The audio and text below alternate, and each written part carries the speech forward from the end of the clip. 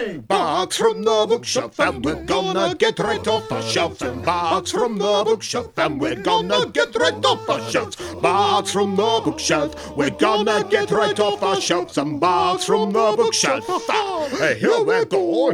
Books from the bookshelf, and we're gonna get right off our shelves. And books from the bookshelf, come with us and get right off your shelves. And books from the bookshelf, we're gonna get right off our shelves. And books from the bookshelf, and here we go.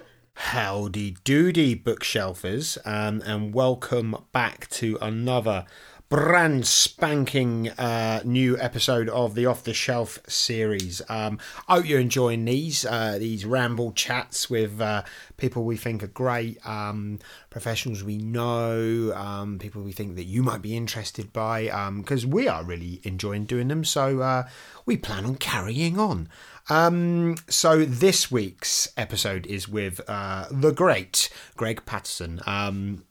Greg runs the Great Paws dog training company based out in Darlington out there, and he has been, well, how I know Greg is he has been a staunch and vocal supporter of our podcast pretty much since day one, which has been lovely. He's always added something really good to the debate. He's always putting these amazing gifs whenever we pop anything up on Facebook. So that's how I first heard of him, and then obviously we got chatting, and it turns out that Greg does his own podcast called the Woofing Pawsome Podcast, which I think everyone needs to go and check out. So go and find that where you find all your good podcasts. It's a great podcast. Yeah, he has some guests on there. I think me and Nat are going to feature on there at some point as well. So that's exciting stuff. So we thought, let's get Greg on and have a chat about his life in the dog training world. We talk a lot about his canine charity support work, the dogs that he's grown up with. It's really cool to hear about them. Loads of stuff. So without further ado, shall we venture inwards? I think we should. Here we go.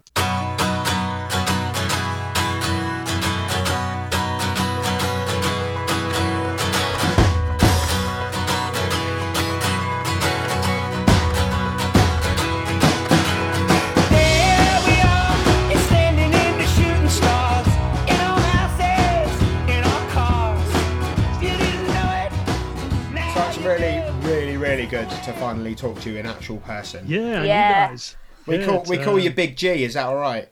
That's absolutely fine. I get called a lot worse. So I'll take Big G. So I've been cyber stalking you a little bit, Greg. If that's all right. I don't know if you've noticed me behind you on the interwebs at all, but no, I didn't feel the breath. I've been there. I didn't smell it either. I'm getting better. That's the thing. So, well, first of all, Darlington. I looked up Darlington. I'm so rubbish on geography, especially geography in the British Isles. And it looks beautiful around near where you are. I mean, there's loads of lovely places up around there. Yeah, the northeast. I absolutely love it up this part of the world. Darlington's not technically my hometown, but I've lived here about 10 years. And loads of history, particularly for like kind of railway history and industrial history. There's obviously bucket loads, as the first passenger railway was between Darlington and a few other local towns. So it's quite big if you're into that kind of thing. There's a bridge in the town that used to be on the old £5 note, all that kind of stuff. Wow.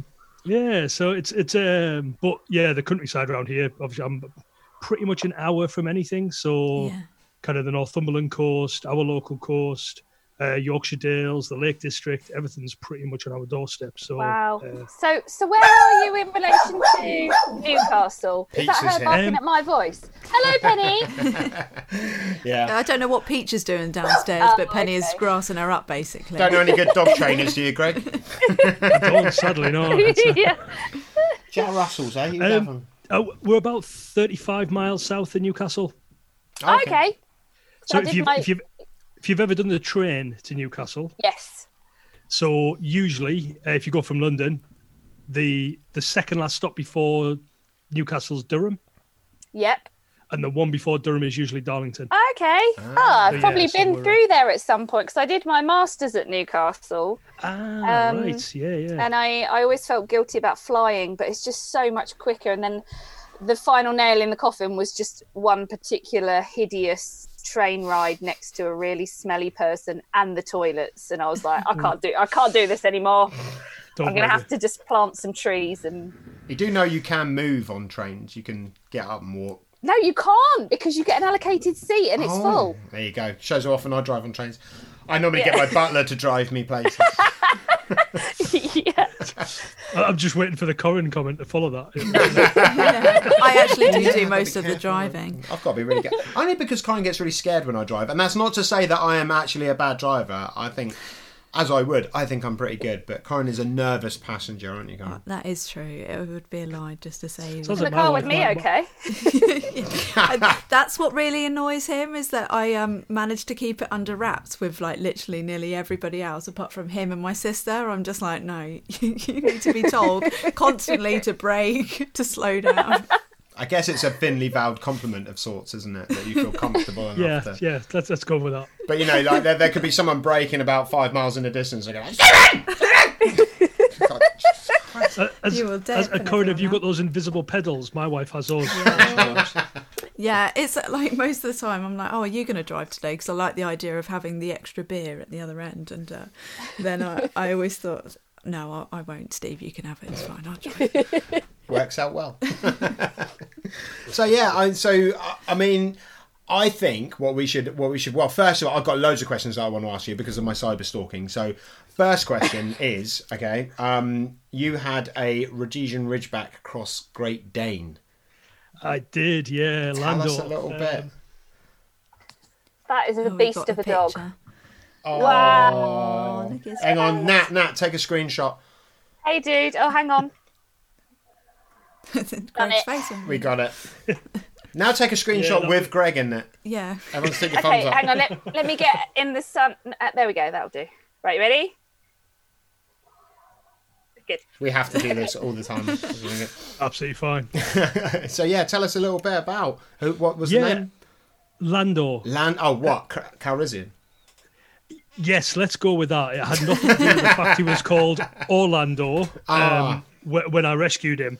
And he'd kind of already started responding to it, so I was hesitant to change it drastically, but fantastic. It was kind of the peak of the Orlando Bloom season, and I don't think I could have got away shouting that across the park, so I changed it to Lando, thinking worst case I'd be a bit Star Wars geeky, and I can totally live with that. Brilliant. But yeah, I got him when I was coming up 19, I think it was. So I'd left home, kind of working full time. Had a partner at the time. We had a small holding that was about 6 acres. Lived in a caravan, so obviously the perfect thing that you need a giant dog in. And yeah, went to local RSPCA. Got told originally he was a boxer Doberman cross, which I grew up with boxers, so I was all up for the craziness. And you kind of see it because he was only about 4 or 5 months old, kind of at the RSPCA. And then when he hit about 6 months, he just transformed. And clearly wasn't either of the two breeds I thought he was. So ended up kind of doing a bit of investigative work with the vets. And yeah, he came back as a Ridgeback Great Dane Cross. And around, I think at his peak, I think he was about 84 kilos at his biggest. Big dog. Yeah, he was a bit of a...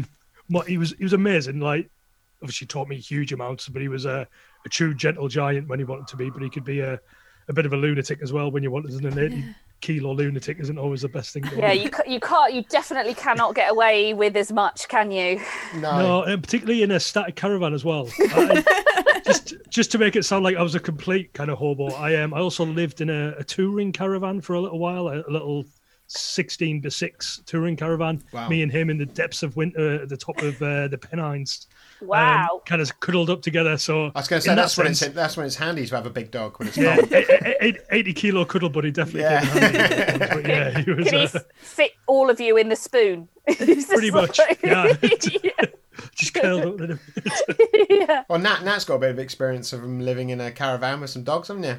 Yeah, we did a bit of work on our house a couple of years ago now, and we just bought a static and put it at the end of the garden. I loved it. It was great. Brilliant. I loved it in summer, except I'm tall. I'm reasonably tall. I'm only just over 6 foot, and I had a really bad habit of kind of punching the light bulbs out when I was getting dressed. You know, like when you Yeah. shirt on and kind of. Perfect demo. So, yeah, I think I kind of spent a small fortune just replacing those. So you grew up with boxers when you were younger then?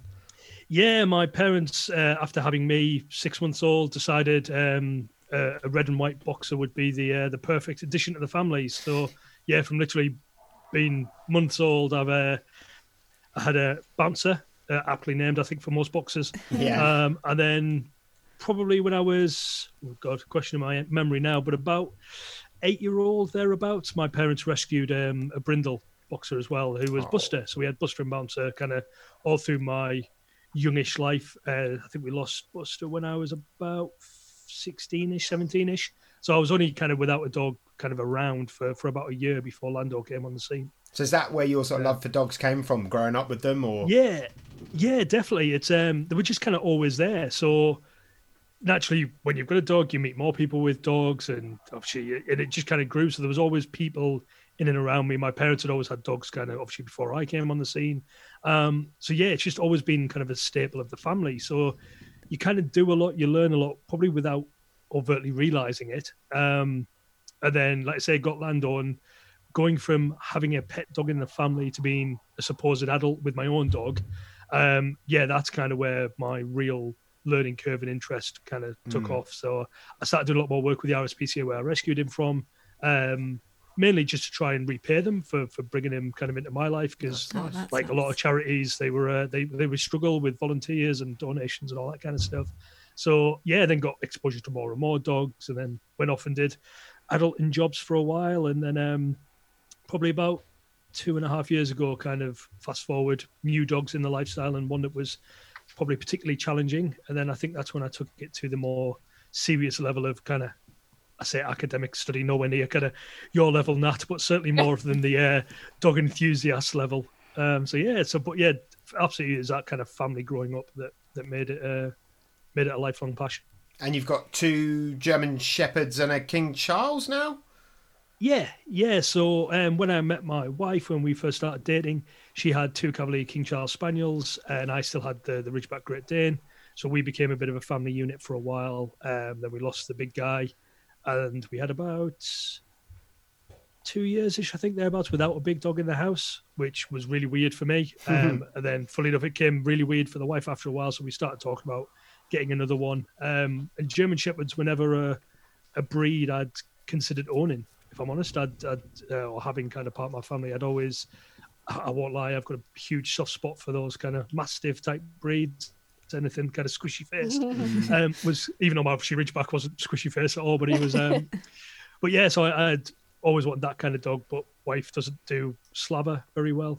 Oh. Ironic that she wants a Newfoundland, but we'll deal with that another time.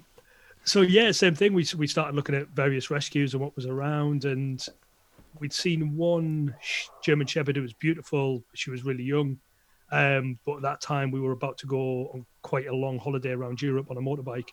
So it just wasn't the right time, obviously, to even consider bringing a dog into the house. So we kind of passed. And then really strangely, I used to work away a lot with kind of my corporate job. And she sent me a picture of a Duc de Bordeaux at our local dogs trust called Thunder, which I thought was just the best name. Yeah. So that weekend we went to see him, and he came out of kind of his little kidney bed in the kennel. He was ginormous in terms of bulk, like his head sizes of dogs. I mean, it was wider than my shoulders. I remember putting my hands up to stroke him, and it was like wider than my shoulders. And his paws were just they're huge. Just. I mean, they're like there's something to behold, aren't they? You kind of just think, oh my goodness. I thought my head was big, but then you look at them, and you can't beat Turner and Hooch as well. Oh yeah, but he was quite squat. He was really short, even for a Duke size. He was really quite short. And we wanted a big dog for more the activity. We knew the cabbies were getting a little bit older. They kind of weren't up to country walks and things like that as much anymore. So we wanted a dog to try and keep us a little bit more active.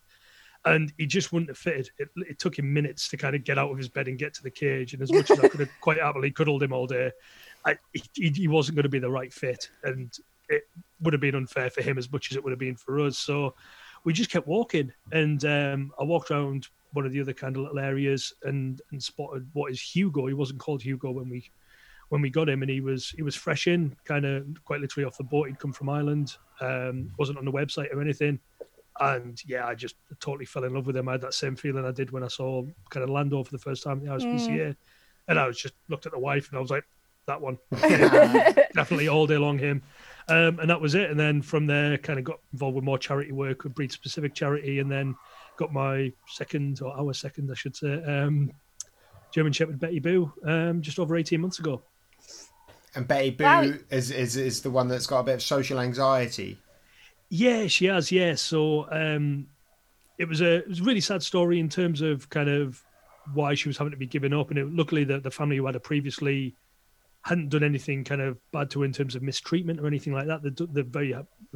They had very much done the best with her, but she just hadn't been socialised at all ever since being a pup. She'd literally just kind of lived indoors, and when she did go for walks, it was very early in the morning, very late at night. Because of she just doesn't have any manners and she had no kind of lead etiquette or anything like that. So they kind of, like a lot of us do when you're in that scenario, you try and avoid people and avoid public and avoid busy times. So she just had no exposure to it. So when she did, she just used to freak out to a point where it would, to the onlooker, look probably really scary because she would spin massively. She would bark, slaver, snap as she was shouting. So when she came in, and probably like a lot of us do when you go and see a rescue dog, you have in that mind's eye of how you'd want to plan it out. And I think you guys talked about this with Carrie Ann in terms of this is how you would do it and how you'd do slow integrations and all that kind of thing. Ours was about an hour and a half and she was in the car and she was coming home with us. So we didn't have any chance to do introductions to the two little ones. She'd met Hugo, which on lead was horrific, off lead was wonderful.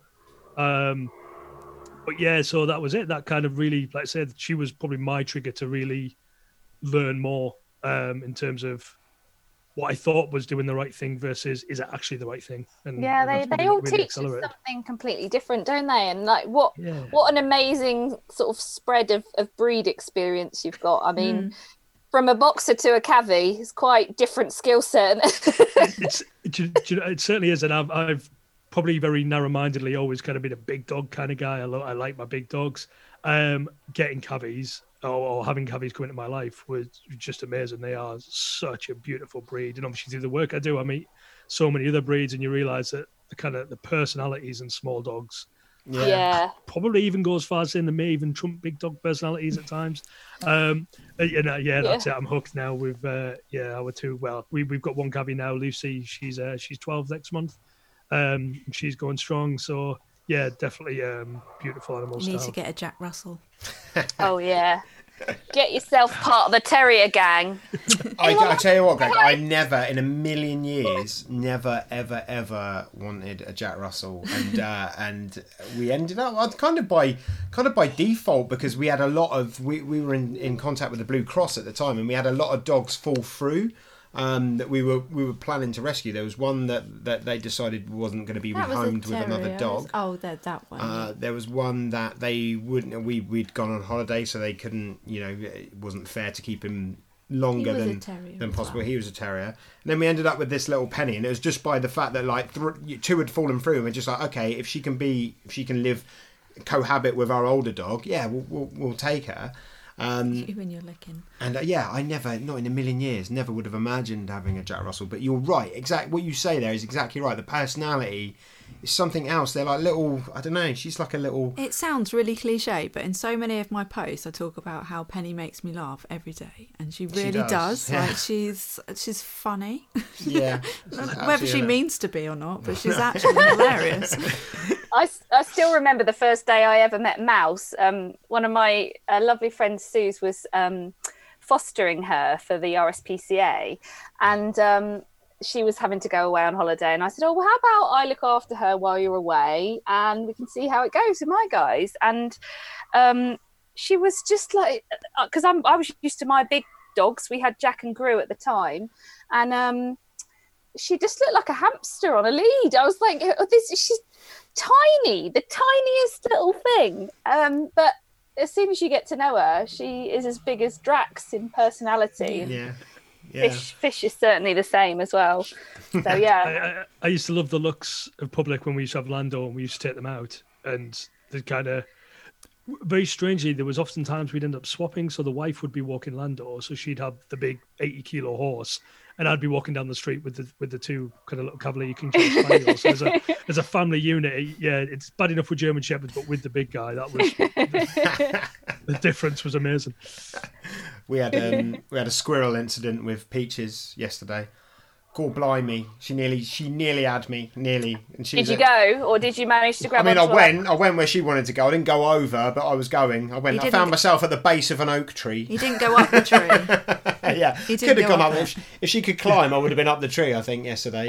Crikey, that's something we got to work. I was actually looking at, Jane Arden told us about the predatory chase blog she did with Leonberger. So I woke up this morning at 6 o'clock. The first thing I did was I looked at the blog. I was like, right, I need to get a bead on this and how we're going to do it. So yeah, that's next step, predatory chase. I think we've been guilty with Penny being a smaller dog, like sort of. It's been really manageable, like we do work on it, but we've worked on it to the point where it's really manageable, and now it's not going to be like that with Peaches, and it will help if Penny is less into that stuff as well for their relationship and being off lead together. So yeah, it's something that we've definitely been like, right, okay, need to actually pull our finger out and do something. The good thing about her is she comes back quite quick, so from that sort of like heightened state, right. I can get her attention back pretty quick, so that's really nice. But yeah, I've got one arm longer than the other. No, my Hugo is even worse. So his predatory chase is terrible, particularly for rabbits and deer. Tends to be his thing. So again, really similar. Like say, you get used to. I mean, again, Lando probably made me a bit complacent because for a big dog, he just wasn't really bothered with anything. He just kind of plod past anything. So you kind of get lured in this false sense of security. Yeah. And again, the little ones, they love birds, swallows. I think you mentioned with Peaches and Penny swallows, as well. Yeah. They love those, but again, it was always kind of they would break it. They'd have a daft little 2-minute chase, and then they'd kind of break it off and they'd return. Lando, Hugo, when I first got him and first discovered 20 minutes stood in a wood waiting for him to return back to me after he'd suddenly just that moment when he is turned and like you just see. I've lost him. There we go. Yeah, you're just completely powerless, aren't you? And you're like, just try not to run into a tree, and I'll be here when you come back, and then we'll be working on things. Yeah. Well, as you can see there, and Steve's got some as well. So we're a big fan of swallows, or I should say we were. Yeah, I'm liking them less. Garden as well, haven't you? Sorry? You've got the mosaic in the garden? Yeah. So that's based on the tattoo that we both got. We've got a similar tattoo. So yeah, we... we do really like them. It's just, it's a different, like, to train with a crow that takes off and lands and is ploddy and all of those things versus, oh my God, I didn't even see that come in. They've seen it, drop the lead because I'm going to go over otherwise. It's a different... Yeah, it's a real... It keeps you on your toes. Yeah. Oh, it certainly does. And like, we got our own enclosed field, which we're very lucky to have, but they come every year. They come and they love it, and it's just like this place that should be this safe, non-stressful environment where we can take the dogs suddenly is becoming like, what do you think they'll be there? Will the swallows be there? What's the weather like? I'm starting to like doing recce's. Yeah, I'm starting to understand swallow behaviour a lot more. Like what sort of weather they like, what sort of wind styles, which way it's blowing, whether they'll come in from that direction. So yeah, it's going to be. Yeah, it's going to be, but it's a challenge. It's interesting, Put your money where your mouth is, didn't you? So, I'm have those moments where it's a bit painful yesterday when she caught me a little bit unawares with that squirrel. But yeah, now I know that's got to be, we got to look at that. So yeah, actually reading that blog this morning really gave me, enthused me. So I feel like I've got at least a way forward with it. Sometimes when you're sat there and you think, what am I going to do here? Like how... you can't see the wood for the trees, but then when you read someone else and they've broken it down a little bit and these little step-by-step bits, it's a lot easier, or at least that's a theory. We'll see. Yeah, that's a bit that amazed me, to be honest. And like, when I first started kind of studying more and learning more, was how much stuff there is out there. Because if you know where to look, and there's probably an argument to say that that's probably not as overt to probably general public as maybe everyone would like it to be. But once you kind of, know a few people and you start to get familiar with a few names and a few blogs and a few resources, the information that's out there that people put out for nothing is just unbelievable. And like you say, that one from Jane's amazing. Keep yourself busy all day, can you? And Oh, longer. completely. Yeah. And I mean, we've been amazed doing this podcast, just how generous people are with their time as well. It's fantastic, really. It's just something that started as a nice little idea for us to finally read the books that we have on our shelves. It's been amazing. Met so many lovely people. I love that you say the books that you have on your shelf when you've only interviewed books of people that you hadn't already got. No, Well, I needed an excuse to buy more, didn't I? I know you do. Yeah, I must admit, you guys are killing my monthly expenditure on books. I know. I'm running out of shelves, Greg. I'm like, honestly well, I'm not going to rush to IKEA because I'm not going to be one of those people where I'm keeping up on the roof. But I do need a few more shelves. So we talk about podcasts then. So tell us about the Woofing Pawsome podcast. Give us a little bit of a background about why did you fancy starting a podcast to start with, and tell us about it. Because I love this idea of like crossing over and like get someone whose podcast that I love comes onto our podcast and vice versa and all of those things. I love that. I think that's a great way to get word of mouth out there about how great these things are. Yeah, definitely. To be honest, I was a late convert to podcasts, so I think hearing yourself, Steve, I think you were there probably in the early days, but no, it's only been the past.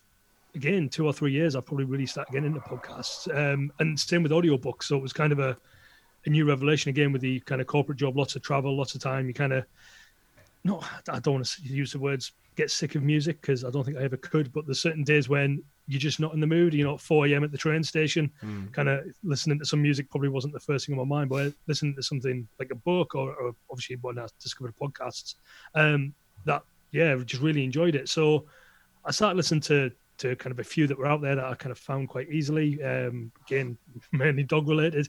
And then kind of when I started Great Paws, started doing a few training videos and things like that, I found there was lots of topics people were asking me about or that I kind of wanted to convey that I couldn't in video because it was just dull. It was me probably just going to be stood talking at the camera, which nobody kind of really needed that. So, so podcasts, I'd got talking to you guys, kind of listening to Nick Benjer, Carrie Ann, a few others.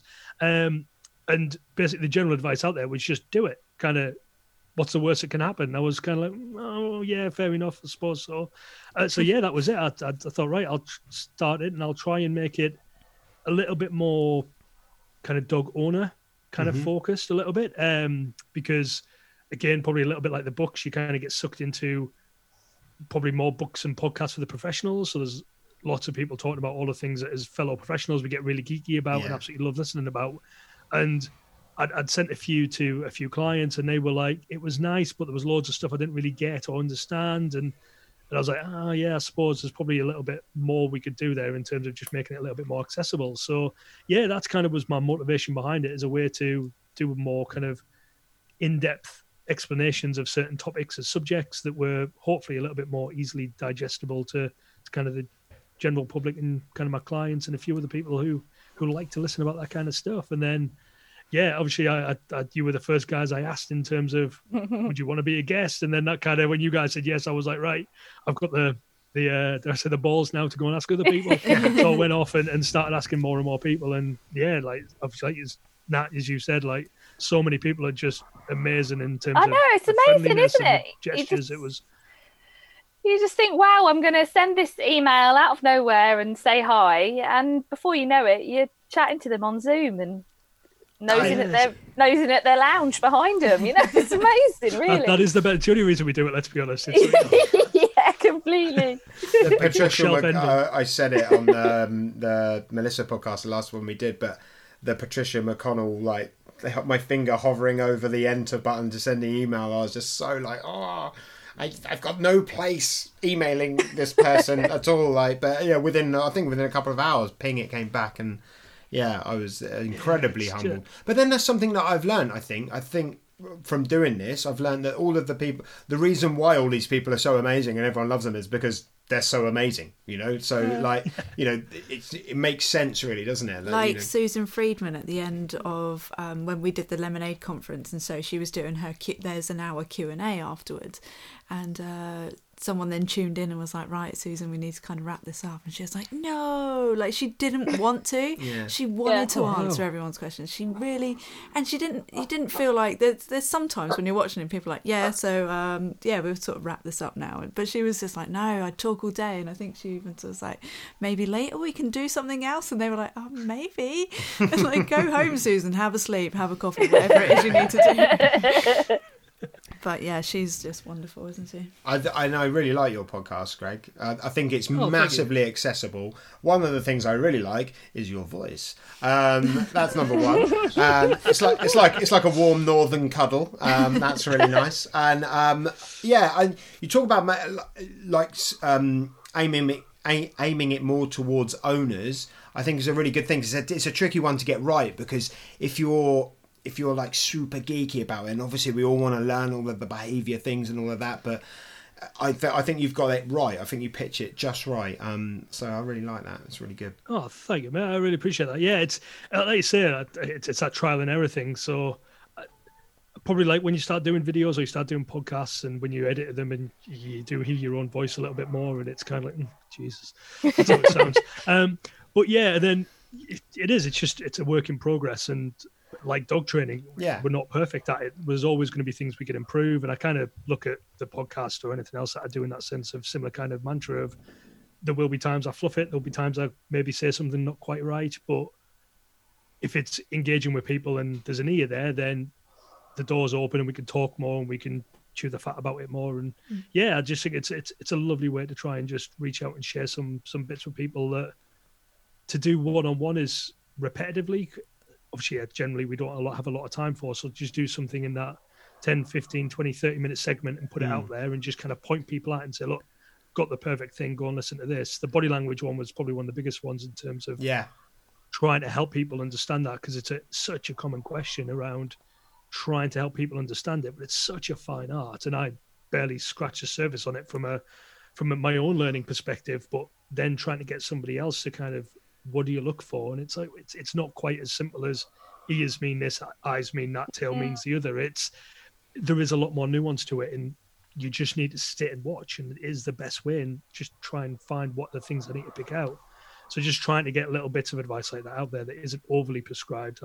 Like I say, I just hope it helps a few people learn a bit more and just get a little bit more inside the mind of the dogs, because we are learning so much all the time. So it's it definitely will. Yeah, I think the more of us that are talking about it, and also being quite just open and normal and honest about it, and talking through things. I love talking about body language to people. I had a remote consult today, and the little dog was they've got a balcony, and he's barking at people that come into the car park that they overlook. And so I just got them to put the laptop on the floor, and I was talking them through when they need to, say yes. So we're doing look at that game, really simple stuff, but just getting your eye in. And I think it's like driving a car, isn't it? You kind of, once you're fluid, well, not Steve, obviously, but Steve.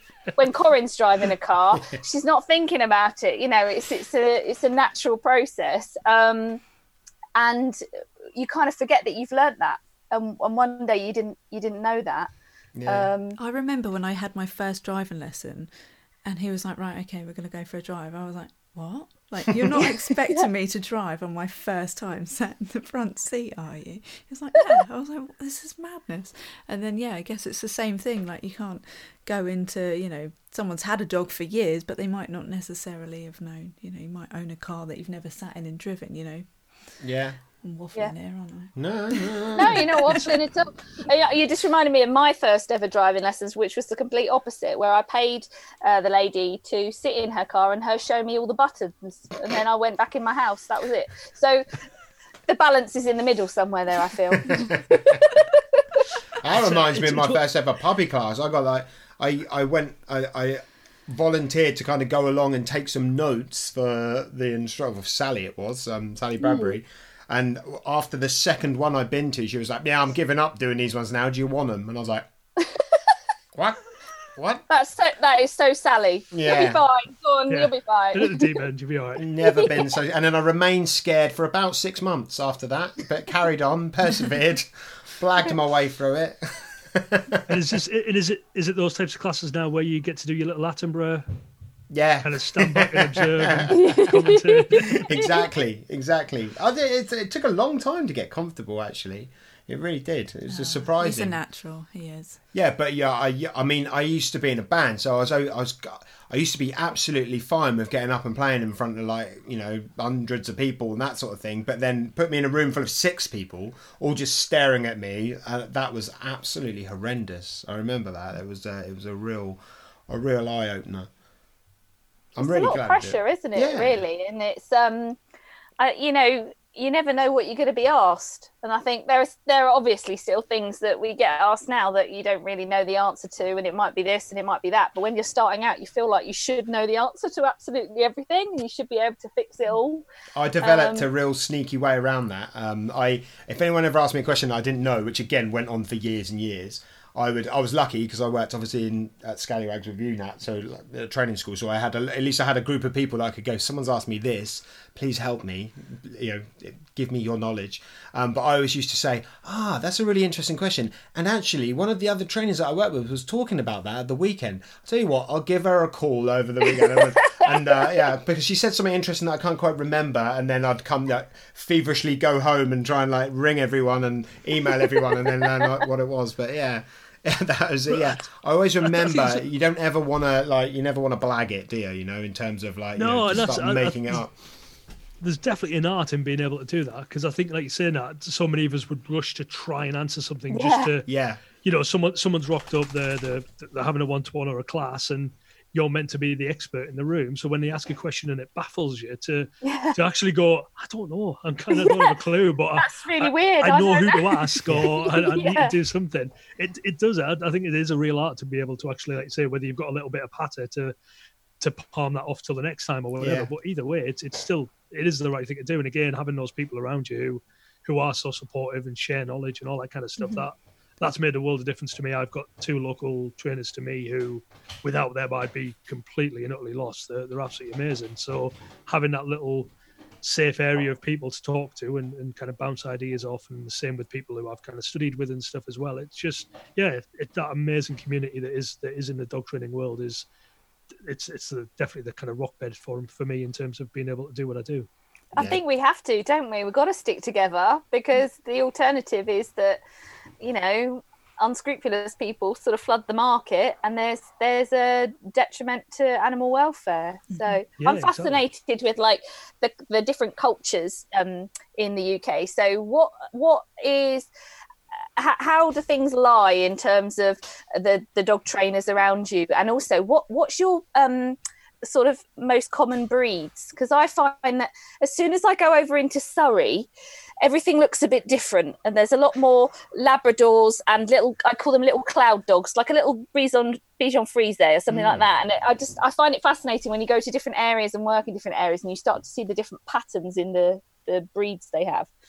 Yeah, it's to be fair, like I say, I was really lucky. So the 2 trainers near me who I kind of first started doing shadowing with and talking to, they were fab. The minute I kind of reached out to them, they were there. One I actually met through IMDT, so I was kind of on a course, strangely sat next to each other, not realizing that we only lived kind of 10 miles, not even 10 miles away from each other. Small world. Yeah, luckily I was very complimentary about the establishment that she has, and saying how much I really wanted to try and get in it, not realising it was hers. So that could have backfired. Yeah, it certainly could have. No, they've all been good. So I wouldn't say that we're inundated kind of with dog trainers, kind of where we are. There's probably about a dozen over probably a 40 miles kind of square mile area-ish, thereabouts. But yeah, everyone's kind of really coming. Everyone's got little bits of kind of different expertise, which is again really nice. So kind of from a referral perspective, we can all kind of bounce off each other that way, which is lovely. In terms of breed, Cavapoos and Frenchies, I think, are probably the biggest kind of up where I am. Certainly in the kind of probably the more urban-y populated areas. The minute, obviously, being kind of on the doorstep of Yorkshire Dales and kind of various other national parks, it's the minute you get out there, kind of gun dogs and collies become the big thing. But certainly, kind of in the urban areas, cockapoos and Frenchies are definitely there. But it's a really interesting dynamic because again, I sought help of a trainer when I got Betty Boo, kind of more for my own sanity, I think, more than anything else. Is what I'm doing right. It's worked every other time. It doesn't feel like it's working now, and that full client experience of I've had dogs for years. I know what I'm doing. You're one of those, are you? and it never worked. So just kind of having those people available to kind of come around was amazing for me. And again, that's kind of what really sparked my interest in it, because I was like, it's there. It's kind of on my doorstep, and it's a growing kind of demographic, the dog owner in the UK. There's seems to be more and more people with dogs all the time, which is amazing because it's wonderful to have them in the family, but it's scary and daunting at the same time. And so many, even friends I grew up with who've got dogs and kind of message me now and say, we've got a dog, it's our first one, I have no idea what we're doing, but I've got one, kind of, can you help me? And I'm like, yeah, of course I can. But it's you're braver than me. I go, oh, that's nice, I've just retired.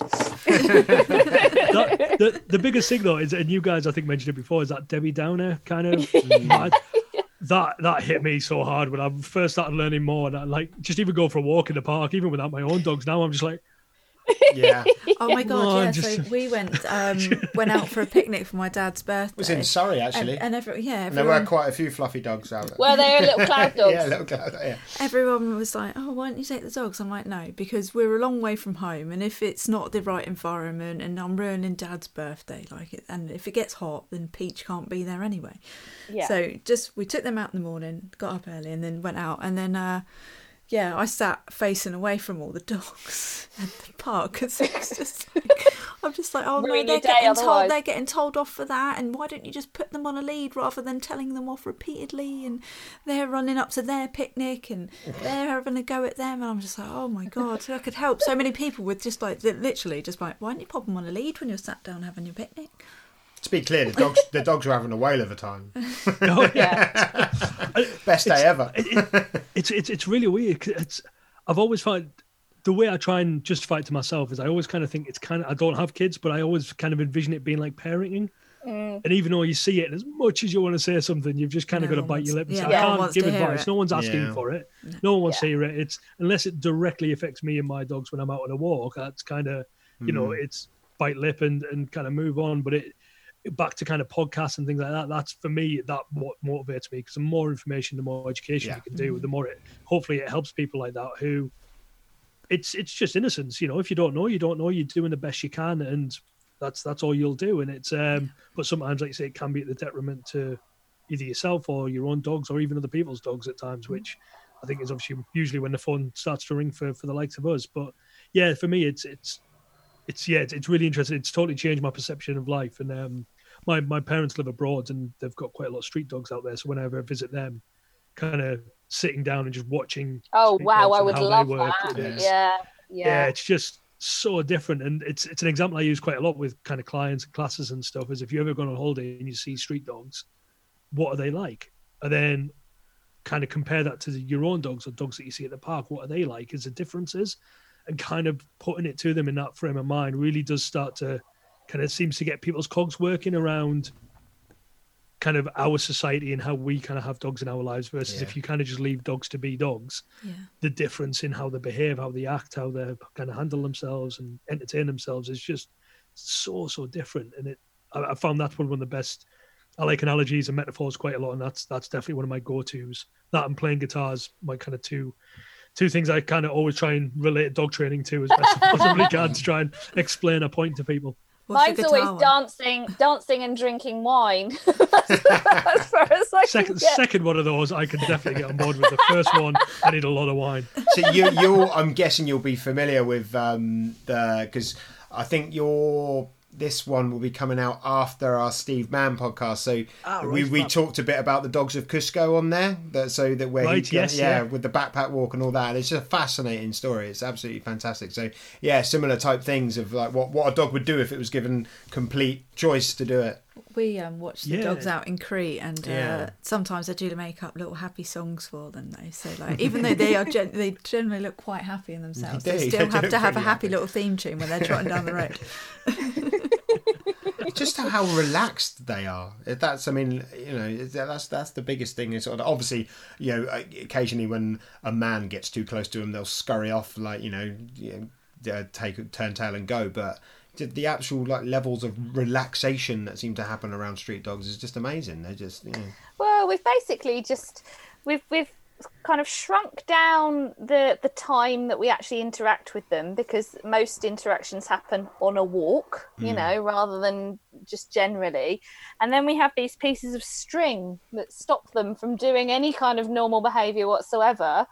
And it's difficult. I don't really know what the answer is, because all the kind of work that I've done with Dawn and all the national parks that I work with to kind of promote responsible dog ownership, the people that come on that, fair enough, you're kind of preaching to the converted anyway, but they're just lovely people. They love their dogs. They genuinely want their dog to have a lovely time, and unless it's kind of pointed out to them that maybe it's not safe for their dog and it's not appropriate in the countryside to let your dog chase deer, then they just genuinely don't understand the potential ramifications, whereas I'm a catastrophizer. So the more I know, the more everything's going through my head, like, oh my God, they're going to impale themselves on a stick, they're going to run into a tree, the deer is going to run out in front of the road and get hit by a car, and then my dog's going to go under the lorry, and that's why I'm sort of too far the other way, maybe more risk averse. I'm kind of sorry, just jumping in there because you made me think. So I'm kind of thinking about, I was thinking this the other day, is there a place for a whole class or seminar or something like that just on long lines, like the art of using a long line? Because I was out in the New Forest today and we took both our dogs out on a long line, and I made it my mission to sort of give as little pressure on the line as possible, obviously within reason. I'm not letting Peaches wander off into the brush and disturb wildlife and things along those lines. But I just said to myself, right, I'm just gonna, rather than, quite often with long lines, even the best will in the world, you can end up battling against them. So I just thought I'm going to use it, I'll become the human extendable lead, reel in, reel out, reel in, reel out. And I quite enjoy it, I must admit. But I need two hands for it. That's the thing. I think when you're using a long line properly, you need guide hand, and then the sort of the real holder hand, if you like. And I think getting that right is something, because I think when you try and talk someone into having a long line, you just imagine that you're taking all of their freedom away. But Peaches, she was in a ploddy mood today, in fairness, and had she seen a squirrel, I would have probably ended up in the heather somewhere, been dragged across the entire New Forest. But she had loads of freedom. We stopped, we sniffed. I kept that pressure off the long line, nearly the whole way around as much as I could. And it was a great walk for her. She had, I was going, if she was looking for sniffs, I was going with her, or letting her do what she wants, again, within reason. But maybe that's the thing. Maybe the art of the long lines. And that kind of, that's where I use my dancing analogy.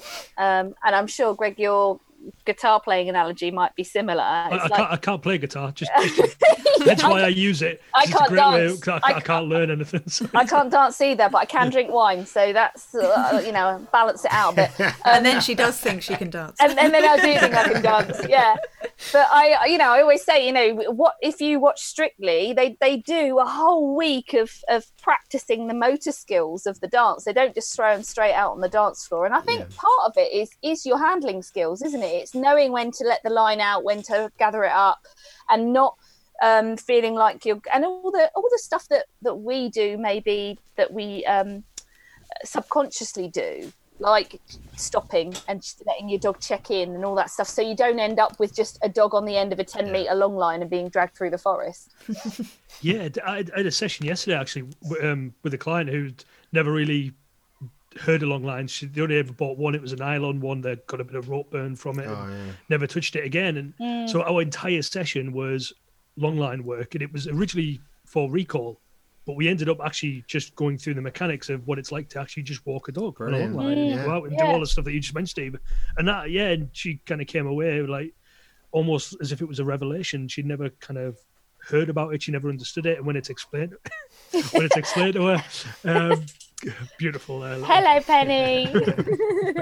Yeah, it was just that was the bit that, for me, that in terms of that kind of like lovely, warm, feel-good factor of leaving a session, that was amazing, because it was something, again, like you're saying, it was just almost second nature. It's something we just take for granted, and then when you actually stop and start to have to, right, I'm doing this because this is why. So when they're doing that, I'm doing this. So you notice I'm not yanking. I'm kind of, as you said, Steve, kind of following, doing this. And when you actually start to almost self-analyze and talk yourself through it, like I say, it was quite all new information for her, which she absolutely loved. And for me, kind of walking away from that, I was like, oh, that's amazing. Yeah, I never thought about actually spending that much time really kind of going through the mechanics of one piece of equipment, when used right, can completely revolutionize how you walk your dog. Yeah, she's going to go out tomorrow and have a brilliant walk, or maybe not, but she might get back in touch and go, oh, this happened and we didn't quite cover that, and I don't know what to do here. Did I do the right thing? And that's where it all starts, isn't it? That's where the second nature kind of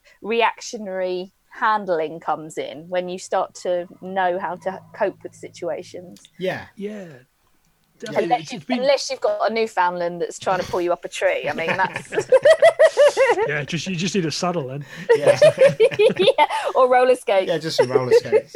I'd have gone right round the tree, until I just smashed into it. Have you guys had kind of public space protection orders come in down your way? No. They kind of came in through the community. They're like community protection notices. So when a lot of the Dogs Fouling of Land Act got superseded by the community protection notice, there were a few sites that went down that route, but they mainly went down the how many dogs you can walk, like one person per dogs, and they used the DEFRA guidance for 6, which is a bit of an arbitrary. It depends what 6 dogs you've got, really, doesn't it? But it's not massive. What about up your way? Is it? It started. The reason I brought it up, because it started in earnest, obviously before lockdown and all that kind of stuff, and quite a lot of dog walkers, trainers, various kind of other dog related and pet related kind of professionals in our area kind of got together to try and work with the council about it.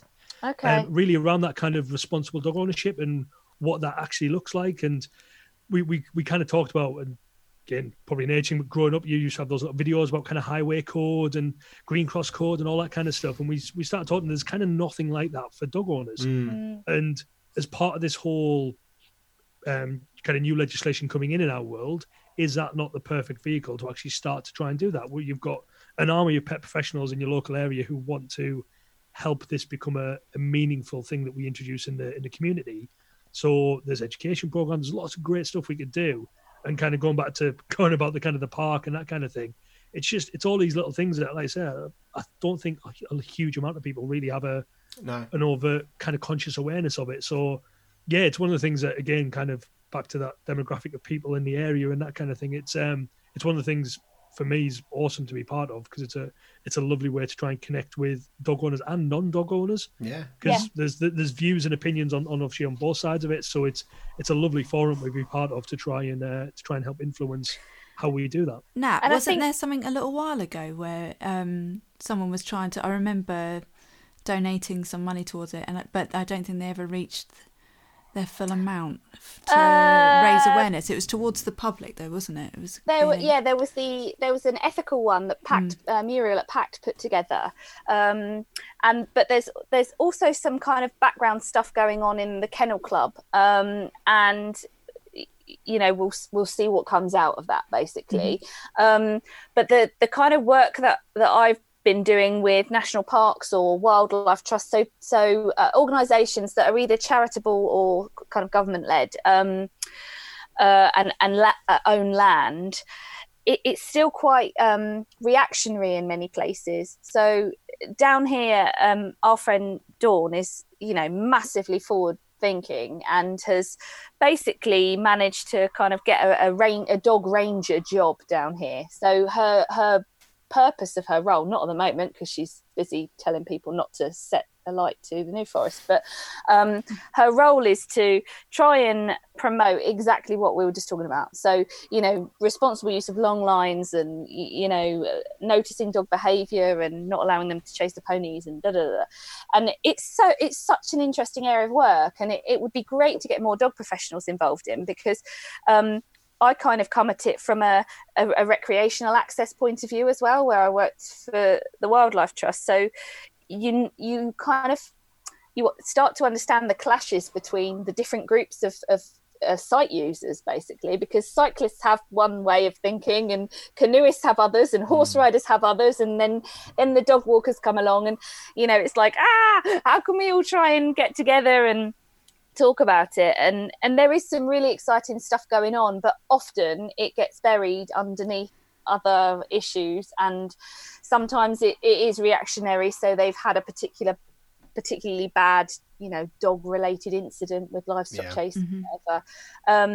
But a couple of years ago I put together a course for Scottish natural heritage, so it's not a million miles away from you, Greg, and it basically went through how to be a responsible dog walker. Obviously the laws are slightly different in Scotland, but it kind of gets disappeared under other things because something new happens and then it gets a bit forgotten. So I really hope that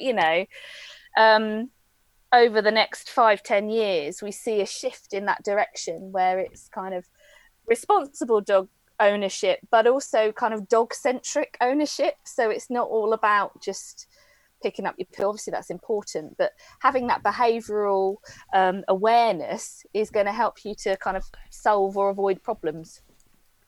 No, it kind of feels a little bit inevitable, and I think that's just probably the boom of dog ownership, because it just keeps growing and there is more and more people. It kind of feels like it will eventually kind of work its way at the top of the pile of priorities for various organisations. So it does feel like it's coming, but I hope it comes for the right reasons and not a reaction to bad events. Yeah, it's definitely a great thing to see. There's one thing that I can't, but before we leave here, I need to ask you, and that's about your wheelie good buggy walks. I thought this was fantastic, and actually the first time I looked at your, like your classic, like you start talking to people, so you have a little look on the website and that, I saw the wheelie good buddy walks. I was like, I assumed actually when I saw them they might be some sort of like socialization puppy type sort of thing, but actually I had a further look into it today, and I think it's quite fascinating. Could you tell us a little bit more about it, Greg? Yeah, of course. This actually goes back to my older cabbie who's no longer with us, Merlin. So he had a heart murmur, obviously common with the breed, never ever bothered him, but as he hit kind of later in life, that kind of obviously turned into heart disease, and he had a few ailments as a result. So he kind of mentally, he still thought he had an engine, and obviously his engine wasn't quite up to scratch. So going out for walks and stuff became a real issue for him, and we were due to go away on holiday. And one of the big issues when we always go on holiday, we always like to kind of explore and walk and do all that kind of good stuff. And the concept of Merlin and how we're going to kind of get him around. He's just shy of 10 kilo. They're quite big cabbies. They're not the little spindly cabbies. And carrying 10 kilo around for 8 hours a day is all right, but it's going to tire your arms out a little bit. So my wife and I had a conversation, and the topics of buggies came up, and dare I say I was probably a little bit stereotypically male and was like, no way, never, not pushing my dog around in a buggy, not going to happen. So I looked at the, I don't know if you know radio flyers, the little red American style trolley trucks that kids pull around. A wagon. So I looked at those and various incarnations of them, and I thought, I don't mind pulling him around in a trolley. It's a little bit more macho than pushing him in a buggy. And then by pure chance, the buggy that I've got came available, and to try and describe it for people, it's got it looks like kind of those ones that you'd attach to the back of a push bike, but instead of obviously the connection to the push bike, you've got the connection obviously to the front wheel. It's a little kind of tricycle, big box. I got that for him, and he loved it. So we could take him places. He didn't have to kind of overexert himself. He could go around. He got all the smells, all the sights. He could jump out when he wanted for a little leg stretch. And then kind of when I started Great Paws and before the training side of Great Paws, which was where I really wanted to go, kind of kicked off, I was doing more walking and one-to-one stuff, working with kind of reactive dogs and things like that. And there was quite a few clients who had older dogs and just their routines were fairly mundane, didn't really go far. It was the same block walk, time in, time out. So I thought, well, from my own experience with Merlin, why not offer that out to people? So pick them up, we go out in the buggy, we can go new places, off-road, parks, wherever we like. They can jump out, have a leg stretch whenever they want, and they can jump back in and still get all the kind of sensory enrichment as best they can.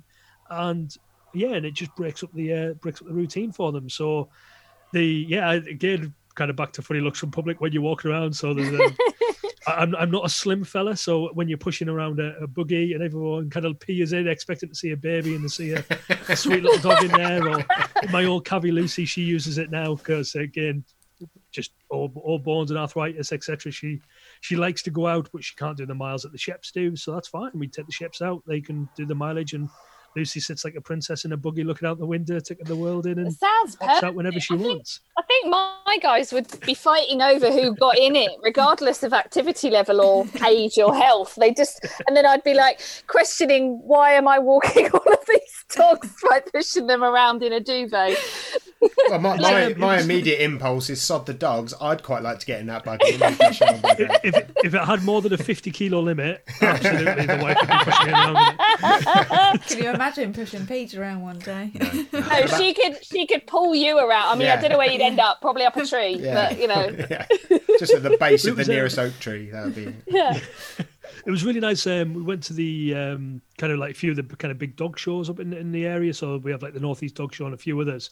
And even that, just kind of being able to go, but not have masses of people kind of stomping, trampling. Lucy, she's quite timid. She doesn't like a lot of feet moving around her. Yeah. So being able to put her in that, she gets to go and enjoy it and explore it, but without that feeling of kind of being kind of in amongst feet and lots of noise and people. So it's something I'll never stop doing. It'll always be there. I'll always offer it to clients because I just found it enriched kind of my dog's life far too much to ever shelve it. So it's certainly not the biggest thing I push or the biggest thing that takes up kind of my time with clients, but it's always there for anybody who wants it. But it does, as you mentioned, Steve, it does work for puppies as well. So puppies who don't have kind of all the vaccinations and are still wanting to do socialization, but without kind of pounding pavements, just to try and get to the local park, things like that. Yeah. It's a great way just to experience the world of recovering from injury. Totally get one of those if we had a puppy. Yeah, that. I love that. I absolutely love that, Greg. That's brilliant. Yeah, it's brilliant. Oh, thank you. So from a practical point of view and from a kind of peer pressure, because we do have to take these things into consideration, how long did you still feel silly for pushing a dog around in a buggy before you just got over it and went, do you know what, my dog's having a great time, I don't care? Honestly, minutes. It was really? Literally minutes, because the first day I took him out in it, I took him out on his own initially, just to kind of, so he didn't have me having kind of split attention with the other dogs or anything like that. And it was quite a warm day, and the front of it's got very pram-like, so it's kind of got that plastic see-through rain mesh cover, rain cover on it. Underneath that, it's got like an air mesh, so they get all the air, all the scents, but they can't get out.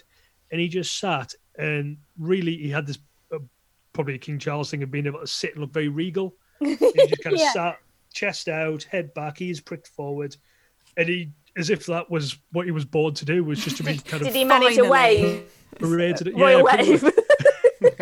And the minute I saw him looking like that, kind of peer pressure, people's perception just went, I didn't care at that point. He was having such a good time. Yeah. And to see his little face and probably like say Penny, etc., kind of making you laugh. And that was it. I was in stitches. I must have looked like a crazy idiot. The big guy kind of pushing a pram around laughing at it. If you could see the dog. But yeah, he had a whale of a time. And it's so yeah, the minute I got it, it's practicality wise, it's not blinks, it doesn't collapse, the one I've got. Mm-hmm. So it's good that I have the van, because I can just lift it into the van. If we've got a hatchback, if I try to put it in that, it'd take me 10 minutes to dismantle it. So, but there's lots of other variations that come out that are a lot more car friendly. But yeah, it is. I absolutely love it. It's one of those things where now I kind of quite like the attention. You go out there because it's a conversation starter. So people will stop and they'll talk and they'll ask why and that kind of thing. So again, just that ability to say to people, oh, well, I got it for this and it helps with this, that and the other. And it's suddenly probably people similar to myself who were a little bit skeptical and judgmental of it initially suddenly go, oh, right, yeah, I get it now. It's actually quite a lot of practicality and sense to that. So yeah, it's lovely. And like I say, the dogs have a whale of a time. So as long as they're happy, I'm happy. There's this elderly couple around our area that we've never worked with. I just see them around, and they've got three dachshunds. Yeah. And one of them is clearly older and goes out in the pram. And I cannot tell you how many times I've grinned at them like a Cheshire cat, like, oh my God, you're so amazing and lovely. Look at you taking your dog out. And they never smiled back at you. That's because we're like a couple of weirdos driving. Literally the weirdos that go, oh. There's a lady in our town, I don't know her, but I see her quite a lot, and she has like a reverse tricycle, so single wheel at the bike, two wheels at the front, and it's a fully custom made thing by the looks of it. And it's got this wonderful carriage in the front, and it's either a greyhound or a lurcher or something like that. It's some kind of sight hound who sits in it, and she cycles miles around the town with this pooch in it. And again, he just sits head out, just wind in his ears, and absolutely loves it. And like you say, the first time you see it, you're a bit kind of, you screw your face up and try to figure out what it is. But then the minute you see the dog's little face, kind of happy as Larry in there, it's like that lady's winning at life. Yeah. Definitely knows how to look after her dog. Yeah, no one's ever gone to those lengths, have they? No one's ever sat down and gone to those lengths that doesn't care about dogs. Yeah. Are we getting the best view of fish there? Yeah, the best view. Yeah, definitely, yeah. Doing the blurring of the bottom. So go on then, before the end then, mate, tell me about your music. Complete rookie amateur. So like probably most lads, drummer by trade originally. Okay. Did that kind of back in my teens into a kind of late teens, early 20s, local circuit, kind of doing the usual late 90s, early 90s kind of alternative rock kind of scene. Nice. And then a few years ago, a few friends of ours, we kind of just got together and started jamming, doing a lot of kind of southern rock, country blues kind of stuff. And then work commitments took over, like all good bands, and we all kind of struggled with time. So, but music is huge part of my life. It always has been. Kind of gigs, trying to learn the guitar very badly, trying to understand how I can rearrange my house to get a drum kit back in it. And I probably, this is probably massive oversharing, but I have bath time karaoke. As often as possible, much to my neighbours' delight, I'm sure, to hear me belting out the tunes every Sunday afternoon. But yeah, no, it's always kind of been part of it, and I love kind of 50s rockabilly music as well. Hence the kind of old 50s Shure 55 microphone, and quite eclectic taste. Anything, everything really. If it's good, I'll listen to it. It's my general rule of thumb. So, but I love it. Always part of it. Always try and do as much I can in that space, whether it's supporting local bands or going to see big bands or whatever. Have you got any old recordings of yourself when the band was together? For the record, no.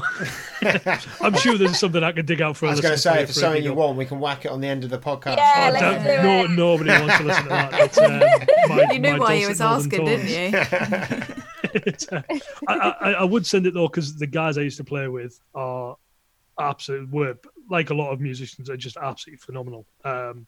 So yes, I'll send you a few clips just so you can hear them. Yeah, that'd be great. I'd love that. It was a great bunch of lads to play with, because they were just so amazing. I was only ever temporary stand-in singer until they got a proper one.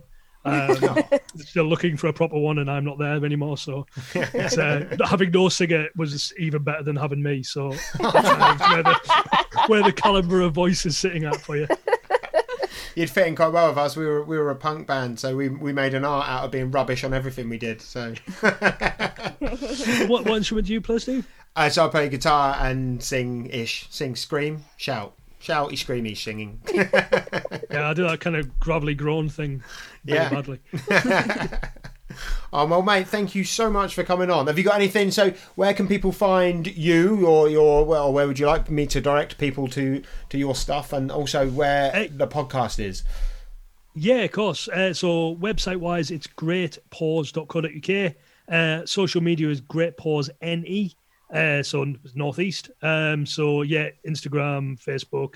I think I'm on Twitter. Never use it, but I think I'm on there as well.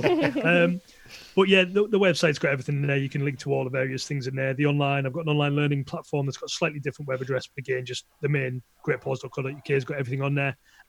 The podcast I actually put on the website as well, so people can get it from there if they're not familiar with podcasts. But Spotify, Apple iTunes, Google Podcasts, all the kind of usual platforms. You can find the Woofin without a G, Woofin Pawsome podcast. Where'd you go? Did you just come up with the name yourself, or did you? It literally was. I was toying around with names, trying to think of something that was interesting, and there was a term that I wanted it to be. Is this a family show? A family? Is this a? Oh. Is this a family show? Oh, no. We can hit on it. Yeah. So I wanted it to be a fucking awesome podcast. So it was it was a way to try, and I was like, how can I? Yeah, and then Woofin Pawsome came about. So yeah, it was a Woofin Pawsome podcast. I love it. It's so good, and it's an awesome podcast. I'm not just saying that because you're right in front of me. I've listened to them, so it's really, really good. Really, no, really good. I appreciate that, guys. Anyone that's listened to this will get something out of that as well. And I think as well the whole idea of like aiming it towards dog owners, I think it's a brilliant one for that. Absolutely awesome. No, thank you guys, because you guys were a massive inspiration, obviously for setting it up. So a huge thanks to you and Barks on the Bookshelf, and obviously now the Off the Shelf as well. It's definitely a highlight of my week when that comes out. Just to hear you guys giggle and laugh and share all the stuff you share, because it's, for me, I'm going to pop a fanboy kind of gush now, but it covers so many different areas. So as a professional, obviously it's really interesting. The guests that you get on, the geek outs that you guys do is amazing. As a pet dog owner as well, the personal insights you guys share, and obviously that you get from the guests is second to none. And then just the way you guys interact and bounce off each other, and Steve's silly voices and jingles are just the highlight of any dog walk. So no, thank you guys. It's absolutely awesome to virtually Steve. meet you. That's lovely. That's really nice. Thank you. Will you marry me? As long as you learn to drive. Fair dues. Well, thanks so much, mate.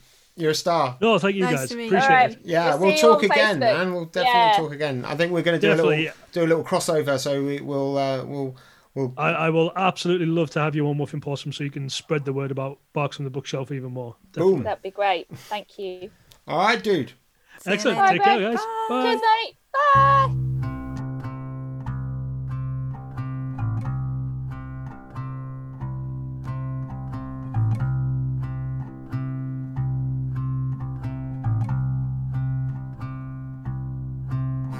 Atoms collide, ourselves divide, just like they've always done. A spark, a life, we multiply. This ride has just begun. And here at the end of a line that stretches back through all time, time guided by a primal desire to simply survive.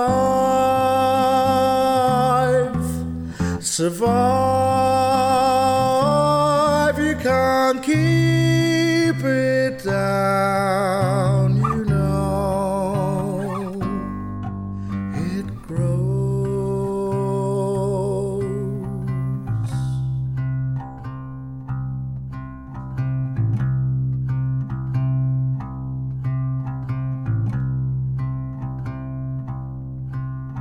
For feed, for seed, our genes compete. This war is never won. Numbers increase for reason and peace. On man as one we're strong. And where our position exists, it's our duty to persist, resist and fight and defend till the end another's right to all this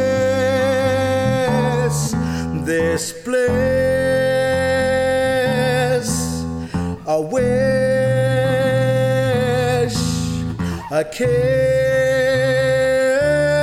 You can't keep me down, you know, and I can't keep you down, I know, and it won't be kept down.